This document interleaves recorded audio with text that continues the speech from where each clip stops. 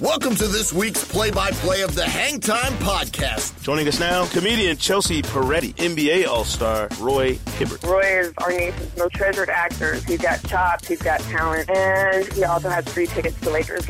With your hosts, Elliot Anderson stuffs it down behind his head. Sekou Smith, Lang Whitaker, and Rick Fox. The NBA's Executive Vice President of Basketball Operations, Stu Jackson, is joining us now on the podcast. I wanted to ask you, Stu, when players see you coming, do they get out of the way now? No, the worst thing that happened to me was caller ID. And it's our main man, Broderick Turner from the Los Angeles Times. Hey, Q, can I say this first?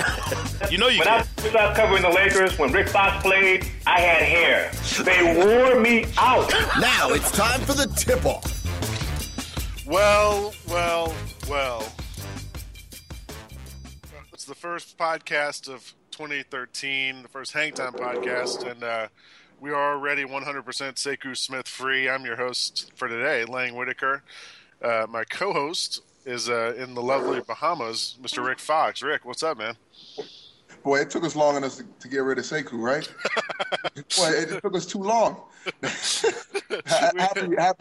Happy New Year to you. I am coming to you from the Bahamas. Sekou, we love you. Happy New Year to you, too. And believe it or not, I cannot tell a lie. It is beautiful here in the Bahamas, and it is actually better in the Bahamas. Yeah, man. You want me to do this whole show and with my accent? I thought that's an accent for you, know. I thought that was a Jamaican accent. No, man. I don't do Jamaican. I would say this. Sekou says he's sick, but I'm pretty sure this is tied to that Michigan game yesterday and losing to South Carolina. They lost at the last minute. Sekou was probably pretty sure Michigan had that game wrapped up. So I have a feeling. I don't know what his sickness is, but I have a feeling it might be tied to Jadeveon Clowney and Steve Spurrier in South Carolina. Yeah, it wouldn't surprise me. I rode a shuttle bus between the hotel to dinner last night, and there were some Michigan fans. And they were really, really upset, so I can understand. Speaking of Michigan, I'm down here, and a Michigan State, a Spartan, Magic Johnson is here at the hotel. He actually just left today, but and his family's been here spending the holidays in the Bahamas. So we had a little Laker reunion, a little Laker talk, and went and actually visited with the Prime Minister. And I saw Magic. I think Magic tweeted yesterday something about meeting with you and the Prime Minister of the Bahamas, and I saw that come across Twitter, and I was like, man, Rick's living large down there. I mean, I was stuck at Hartsfield Airport. Yep. I was stuck at Hartsfield in Atlanta, just hanging out, waiting for a plane. All right, so we got some headlines to get to because it's been 2 weeks since we talked, and there's been a lot of stuff that's been happening. Yeah, that's impressive. 17-1. I'm just hoping for their sake that 2013 isn't bad luck for them because they're 0-1 right now in the new year. Yeah, but I don't suspect that's the case. I don't suspect that's the case because you have Magic Johnson dubbing them a version of Showtime. And that's high praise considering, he knows what great basketball looks like. And quite frankly, the Clippers are playing great basketball and should be acknowledged for that. What do you think about them being the new Showtime? I mean, to me, they're a good up and down team. They're not quite as fast as those Showtime Lakers, but they are a good up tempo team right now. It is. I mean, Oklahoma City Thunder has taken center stage in the last few years for playing that style of play, a style of play that won the Dallas Mavericks a championship a few years back, and something, if you really look closely at the San Antonio Spurs, something they've been exploring. The Miami Heat won a championship playing an up-tempo, defensive-minded game. And so to see the Clippers actually be successful at it and to string together 17 games. Anytime you string together 17 wins in a row, you're playing through a part of your season where you're going to come up against good teams on the road and at home. You're going to come up against really poor teams that sometimes you can lose focus and lose to. And they didn't do that. They lost to a really, really good team on the road in Denver. That's a tough place to win by itself, but I'm a believer. I believe that with consistent health, you saw the Christmas Day sweaters. The chemistry is there. They're all unified. They're communicating in a way that shows me that they're beyond the individual approach to the game. Right. Chris Paul and Vinny Del Negro and the veteran there are actually putting together some good basketball. Something's a brewing in Clipperland. Well, here's the question: is what do we consider this to be a success? How far do they have to go in the playoffs for us to consider? I mean, because this is a franchise that is known for basically futility and not doing well when it comes to what counts. If this team, I mean, at some level, maybe winning 17 games in a row is, that should be considered a huge achievement. But if this team goes and loses in the first round of the playoffs, is that all out the window? I mean, is this a championship or bust team, or is this a team that should just hope to get to the finals? I mean, Western Conference Finals, or what are we looking at for this team? Well, the expectations, I think, grow with each increasing week of play, because no longer are you expecting to see the Clippers of old show up and for the wheels to fall off, because they've now raised the level of expectation, which they've done, quite frankly, in 1/3 of a season. Last year was, the excitement level was there around the team. They went to the second round. You start to think, wow, this team could be going in a new direction. So it was interesting to follow along. But now they'll start to get a sense of what it's like to have success and have the expectation bar be raised. And quite frankly, second round loss, it would be a failure for them. Going, I think, even to the Western Conference Finals might not be enough now that they've shown that they're a team that's of the level of being the best team in the league. There's two things to me that jump out with the Clippers that are, I don't know if you say question marks but things that I think they should be addressed. And number one is just rotation-wise. They're already using a deep bench, which in some ways is a great thing, but they still don't have Chauncey back. They still don't have Grant Hill. When they add those two more guys, there's fewer minutes to go around. In the postseason, rotations usually get shortened anyway. I just wonder, at what point are they going to be able to figure out, right? You know what I mean? Like, there's so many guys, and hopefully the chemistry is good enough that it's not a problem, but minutes are going to get cut, and I wonder what happens when that happens, so to speak. I think we all wonder, because we know that's inevitable. We know that rotations will shorten because as you get closer to playoff basketball, you want a tight-knit group of 8 and potentially 9 if you have to go 9, because you're going to put your best players on the floor for as long as you can.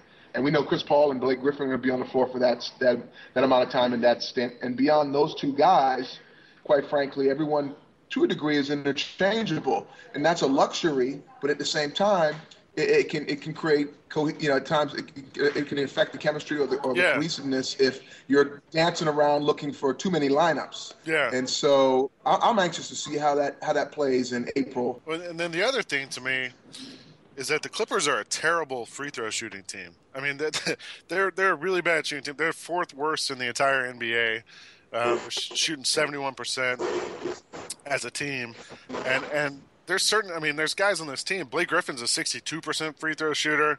Look at that. Lamar Odom's shooting 50%. Ronnie Turiaf's 34%. DeAndre Jordan, 43%. There's a lot of guys on that team who are liabilities at the foul line, and I wonder in the postseason when the pace slows down, when you start fouling guys to send them to the line, if it comes down to a 5-point game, something like that, at some point is that going to be a liability for them? I think it definitely will be. I think there's two things that were glaring in their losses, and that is when their 3-point shooting abandons them, and the free throw line shows up, which is the concern around free throw percentage. They won't win a game. You saw they lost by close to 20 points, if not 20 points, to the Nuggets, and both of those glaring deficiencies were present. So you live by the jumper, you die by the jumper, especially from behind the arc, because the percentages are low. And outside of Jamal Crawford, they're not big-time perimeter shoot. That's not a big-time perimeter shooting team. Right. Caron Butler can shoot the ball well. Chris Paul is not. He can hit 40% from there, but he doesn't really take very many of them. Right. So therefore, if they're not making free throws and you put those guys on the line between DeAndre Jordan, Blake Griffin, the playoffs only brings more pressure, which makes free throw shooting percentages go down even more.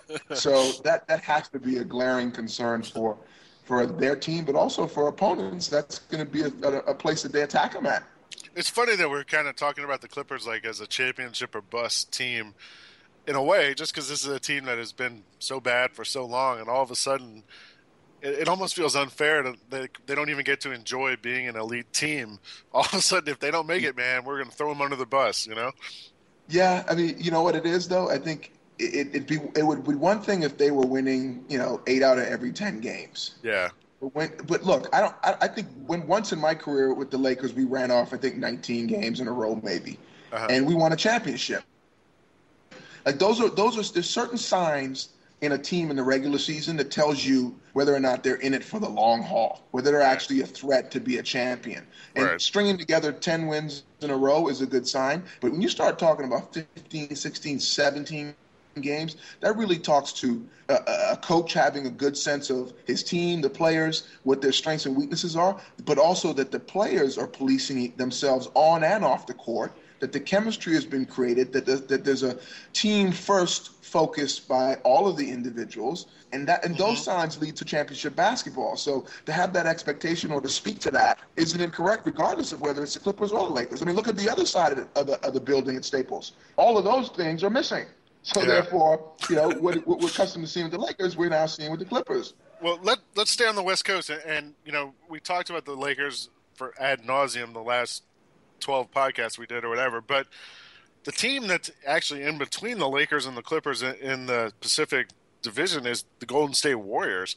And I mean, this is another team that I think we thought probably would take a little more time to get to where they're going to be a contender, but it's happened really fast this season for them. And I wonder if the expectations are getting to be pretty high for that team right now also. Yeah.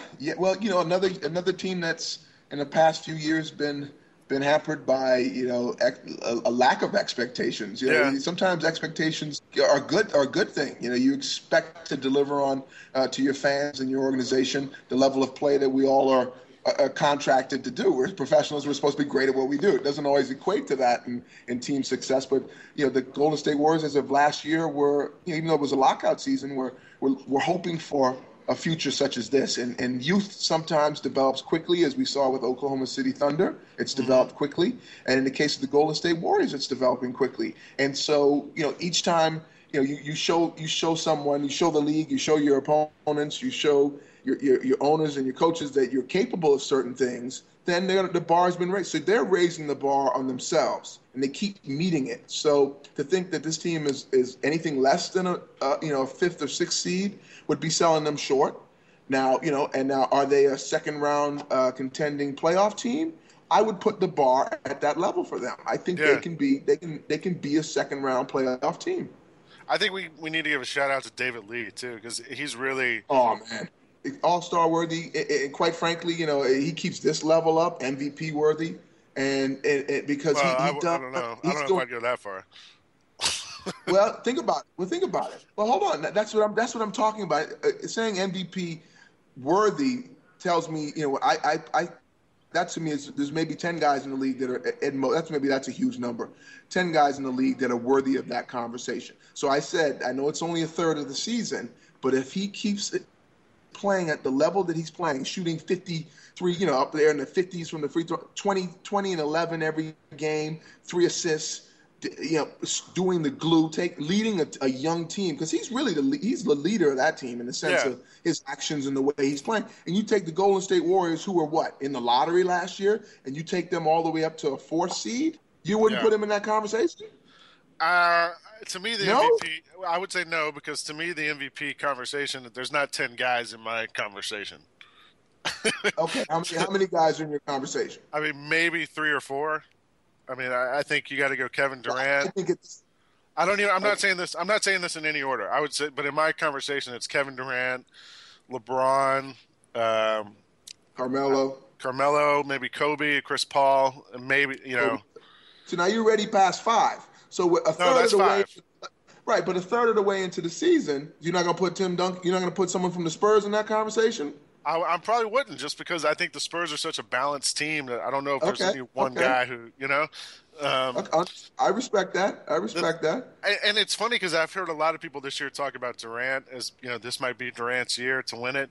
I mean, look at LeBron's stats, though. I mean, that guy, he's top 10 in the league in points per game, in assists per game. He's like top 20 in rebounds per game. There's been no drop off at all from the level he played at last season. Well, I think you're 5 definitely are in the conversation down the stretch. I think in the first third of the season, I like to break it down. First third of the season, there's 10 possible candidates. We know the usuals, but I think there's outs.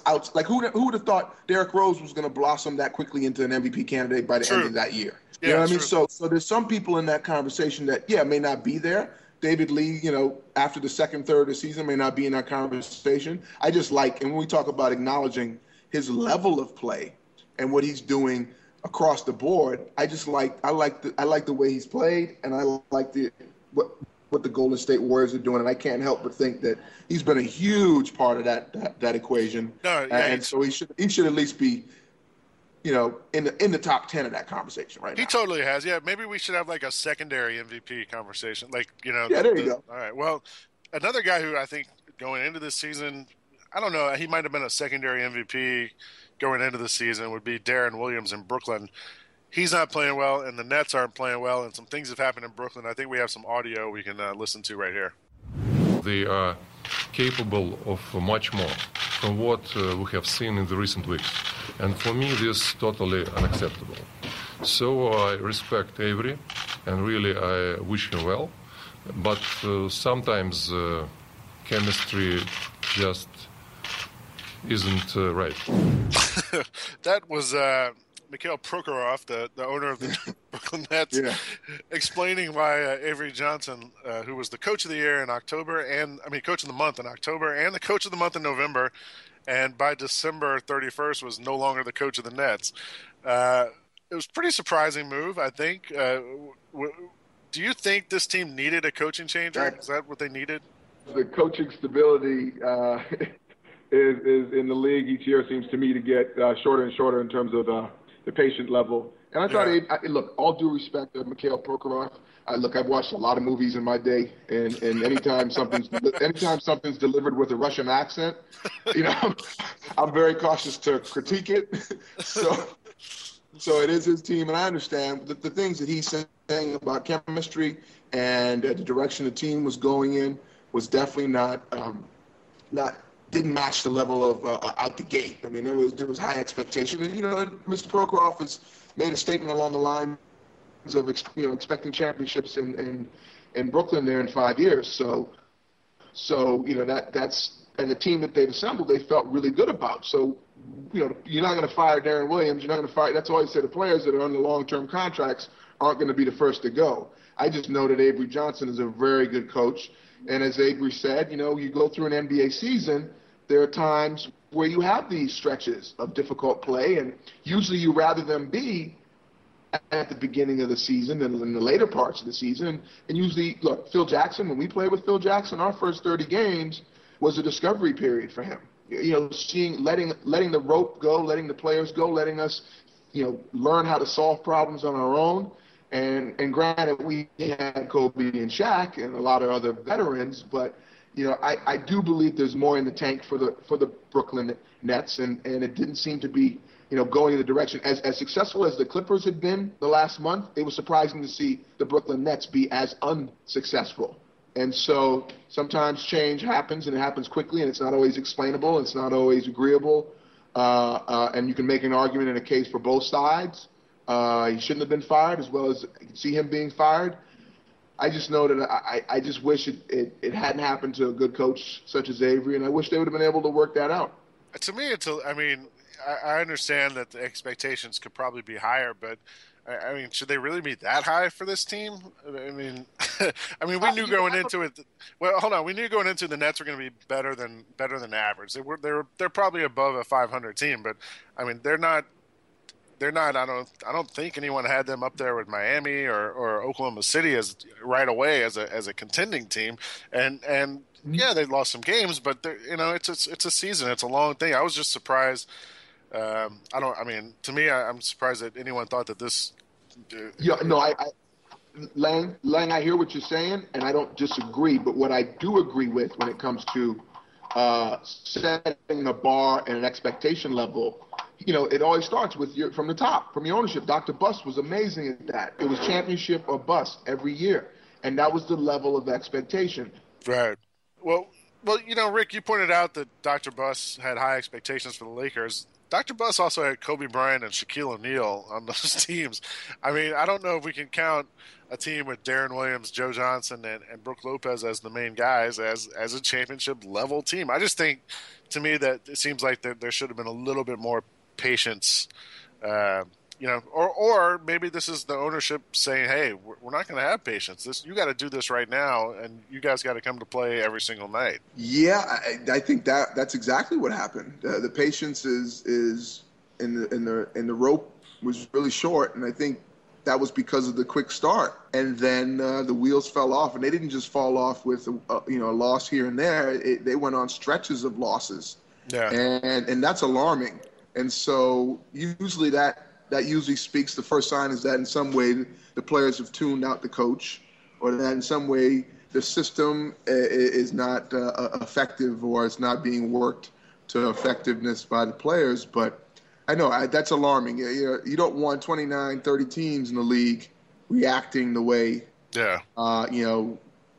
we've seen, unfortunately, for Mike Brown as well as Avery, short ropes in coaching. Because now they're going to be sitting on their seat going, I only have 25 games to figure out what I'm doing, and if I'm not 20-5, I could get fired.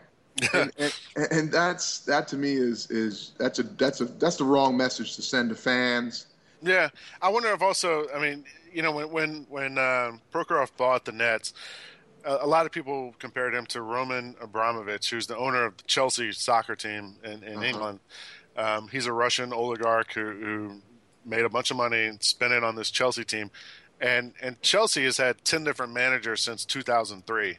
He's gone through them almost won a season because he has high expectations for this team. And I wonder if in a little bit we're seeing this style of ownership now come to the NBA, where it's, hey, you do it or you're gone. One other thought I had was you mentioned what it's like.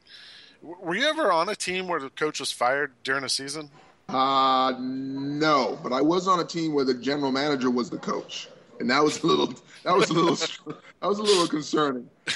We were trying to win games, coming out of the game in the third quarter when you're up, and for some reason losing the lead always confused me.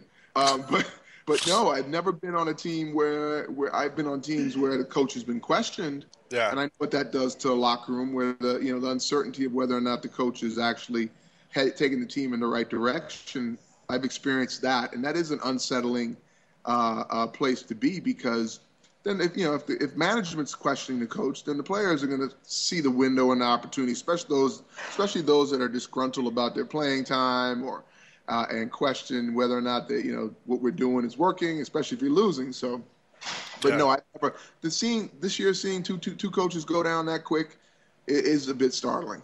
Yeah. So, well, and last year here in New York, Mike D'Antoni leaves, Mike Woodson takes over, and the Knicks have kind of been rolling ever since then. And this week they got Amar'e Stoudemire back. They obviously lose their first game with Amar'e back, but he looked pretty good last night. I don't know if you got a chance to see the highlights or any of the game while you're basking in the sunshine down in the Bahamas, Rick. But he looked pretty good, and I wonder how much of a difference he's going to be able to make with these Knicks. And if he's going to be able to come off the bench and be as effective as they probably hope he can be. Well, two things I think happened last night. I didn't get to see the game. As particularly, I was focused on a couple other ones. But was one of them a beach volleyball game? What I was actually blackjack. And, okay. No, I'm just kidding. I'm just kidding. I don't gamble. But what I did see what I did read was that he played I think it was 17 minutes or so. He was 3 for 8. He had 7 points, I think it was. I hope I got that right. But that he was met with an ovation, a standing ovation, and New York was welcoming him back. And can he and Carmelo play together? One thing we do know is the level of Amar'e Stoudemire's talent when he's healthy. It puts him in the top 20 players in the league. Definitely, he's an effective big man that can do a lot of exciting things. Has he and Carmelo together done a lot of exciting things in a New York Knicks uniform? No, that's why there's still debate about are they right together? Carmelo goes for 45, but at the end of the day, there's still an L in the column. So it's going to be interesting to follow in the next 10 games here before the trade deadline, is whether or not this the conversation revolves around, oh, look how smoothly this is working. Look how Carmelo's adjusted to coming off. Amari's adjusted to playing off the bench, or if they're going to even get him into the starting lineup and see how that works. I just know that at the end of the day, a lot of good things have gone well for the Knicks so far this year without him. And if for some reason they turn in the opposing direction, I just hope they don't fire Mike Woodson. I don't think Woody has to worry about that. I know. Okay, look, so they come in threes. Things come in threes, Chief. Well, Seku's number 3 for today. The thing. So the NBA trade deadline this year is February 21st. So we're almost 2 months. I'm a little less than 2 months away from that. I just wonder if Amari is going to be healthy enough by then to make a clear judgment on how he's going to fit in with this team, because some of the highlights last night, like he had a nice dunk, but when he landed from that dunk, you could see him very obviously try to avoid the left leg and land on I think it was the left, but he obviously tries very hard to land on the proper knee so he doesn't hurt the other one, and he didn't look 100% healthy, and to me he seems like he's got a little bit of a ways to go to get there. The other thing is, you mentioned his stats. I just called him up. He played almost 17 minutes. He had 6 points, 1 block shot, and 1 rebound, and a -9 rating. I mean, the whole team had minus ratings, basically. But watch out for that Portland team. Yeah. Well, yeah, we can talk about them too. But yeah. But real quick with Amari, the rebounding is the thing I think he's got to contribute to with this team. There's no way Carmelo should be out rebounding Amari, to me, which he did last season. And I think they've got to figure out a way to get Amari to help Tyson Chandler out a little bit inside to give this team a chance to get to the finals. Well, they've survived with, on Chandler's back in the paint for the first, third of the season, but I agree. Chandler, Tyson has done great things in Dallas. Amari Stoudemire is not Dirk Nowitzki as a power forward when it comes to facing up. He can stretch the paint with that 18-foot jumper, but he doesn't really stretch it out to the three-point line. Now, he might beg to differ and argue differently, but I think you're right. I think they need him in the paint at some point, creating a presence defensively, as well as probably more importantly, defensively rebounding. And then that changes the dynamic of playoff basketball for the Knicks when the tempo slows down and they need to be able to control the boards. Amari, what did it mean to you to come out there to that standing ovation?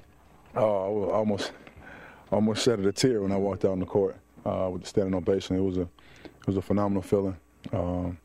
Haven't quite felt nothing like that before in my career. So it's great to see that the fans were patient with me and waiting for me to return.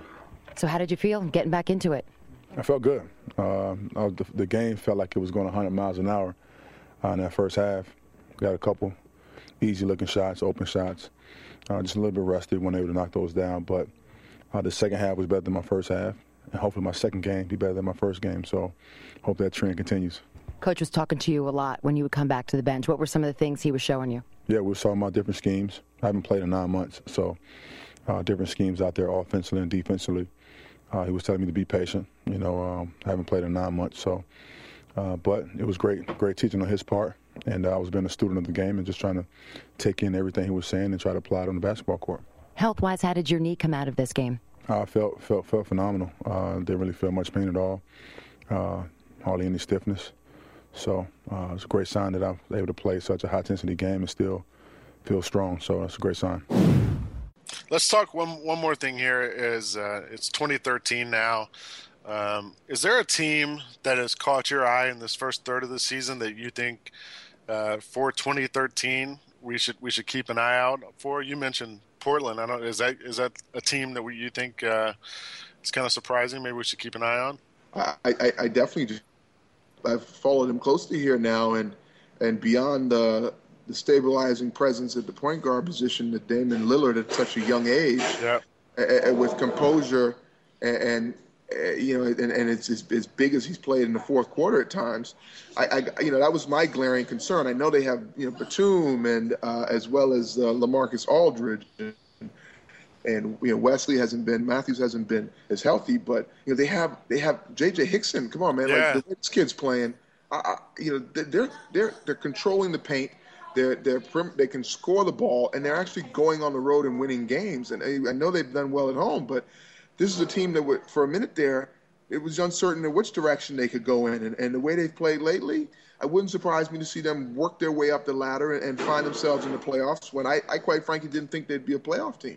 Yeah, I talked to Batum the other day for a story I'm working on in Slam, and he was saying it's interesting to him. He feels like he's the leader of this team, and he's 25 years old. He said, but he's been around almost longer than anyone else on that team, and it's so many young guys that he feels like all of a sudden he's the one who's kind of had to take charge, and that they're all responding really well to what Terry Stotts has been trying to do.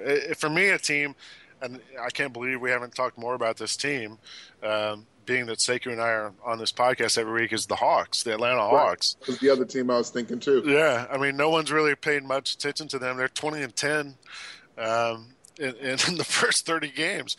And they're a team that's kind of a smaller backcourt team. They've got a lot of smaller guards, Teague, Harris, Lou Williams, that they interchange. You know what it is I think it's that they're not sexy.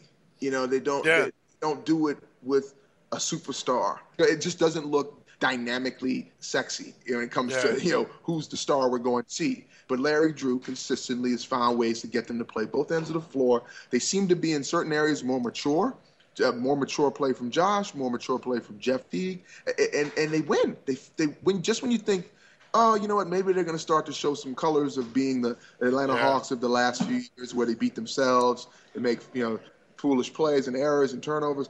That's not been the case. So kudos to them for growing up. I think in some ways they kind of feel also you can see it when you watch them play. Without Joe there any longer, they share the ball. They know they don't have that guy to rely on with 10 seconds on the shot clock where they throw it to the guy and they clear out. So they actually move the ball around a lot more, and they find open guys. And they also, as you kind of alluded to, they have these different guys, Josh, Al, Lou Williams. They really have a guy at almost any part of the court where they can take advantage of mismatches, and they're really good at finding those mismatches and finding the guy who on any possession can take advantage of that and score. And they've been really good this year. I think we kind of overlooked them just because of what they've done the last 5 years, where they get to the playoffs and lose in the first round or second round. But I wonder if this is a team, maybe we'll just keep an eye on them for the second half of the year. Well, now I think I figured it out. I think the Mayans had it wrong. What they meant to say was that the Clippers were going to dominate the NBA and that the Atlanta Hawks were going to – so Clipper-Atlanta Hawks finals. That's what the Mayans meant to say. I'm sure our friends at Turner would not object to having a finals in their backyard. Right, exactly. All right, well, before we get out of here, Rick, we have some bragging rights we're going to have to deal with. It's time for bragging rights as the guys put their rep on the line. I was going to say, if our engineer Jarrell can take that Peyton Manning jersey off his eyes, we can get to the audio there. MVP. So, Greg, super producer Greg Wigan, can you give us the standings thus far this season? I sure can. Sekou is currently leading. He is at 16-9.